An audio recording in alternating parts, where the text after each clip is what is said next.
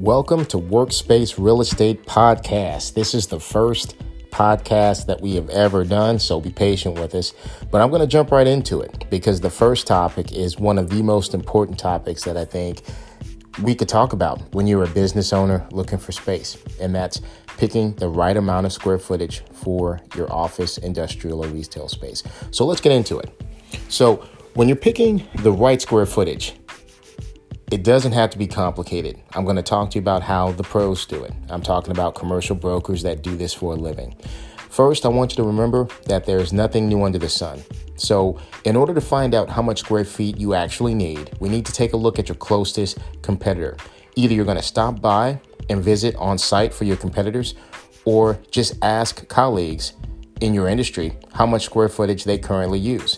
Now, you're going to take that into advisement. It doesn't necessarily mean you're using the same amount of square footage, but it's a good starting point. So I want you to try to capture a few different companies, as some people are much more efficient with their space allocation than others. Another action item is to take a look at your current or your projected staff or employees and break down how many offices, reception areas, conference rooms, open areas.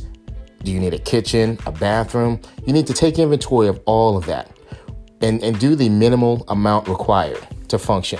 Once you take your ideal floor plan that comprise of all these different areas, then talk to your local broker, and they should be able to quickly break down how many square footage that is typically.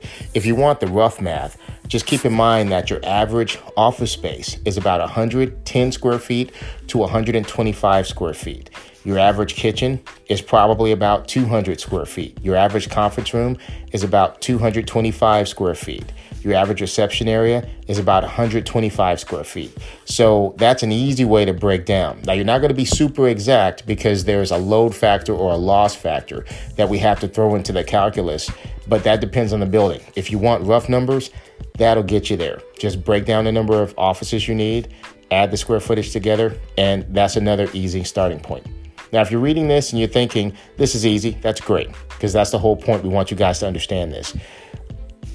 I want to briefly discuss one of the harder aspects of estimating square feet, and that's projecting your space needs 3 to 5 years in the future. So let's talk about why that's important. Most of your leases that you get into are going to be a 3, 5, 7, or 10-year lease. This requires some sort of projection for not only your needs today, but you need to have an idea of where you could be tomorrow. Now, if you go too small, then you'll be negotiating with the landlord when you're already in a lease, and that's a nightmare. That's the worst scenario you can have, because the landlord already knows that you need the space. He already has you for a set period of time, and you have no leverage. And it's just a bad place to be. You're going to lose money on that deal because he's going to charge you top dollar to make sure you expand, because simply you have no other choice. Now, on the flip side, if you estimate too aggressively and you get more space than you need in 3, 5, 7, or 10 years, then you're just paying for space that you won't need. And that's just as bad. So here's how you project your space needs over a term. Now, for office users, determine how much square feet that you need per employee if you have an open plan. Then you project your future space needs by how many new offices or working areas you'll need. If you're dealing with industrial space or working shop areas or yard space, you need to break down how much square feet you need based on the projected amount of inventory or business that you'll be conducting in that space. Remember, when in doubt, talk to your broker, because they know how other companies are allocating spaces at certain levels of maturity in their business. That's always a quick shortcut, is talk to your broker. So, okay, let's recap. So first off, look at your local competitors for a broad reference. Okay, that's for all information. Talk to your broker if you need a shortcut there. Recap number 2, take inventory of how many offices you will need in your space. Point number 3, project how much space you will need 3, 5, and 7 years from now. Point number 4, and the last point, remember that you can do more with an open floor plan than a closed one. So if you need to save money by getting less space, try to get an open floor plan. All right, guys. So that's it for today's podcast. I hope this information was helpful to you. Thank you so much for listening. And guess what?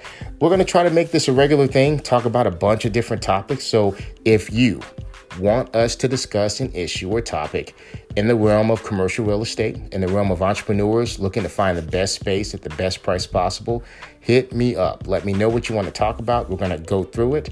And I just want to thank you all so much for listening and have a good one.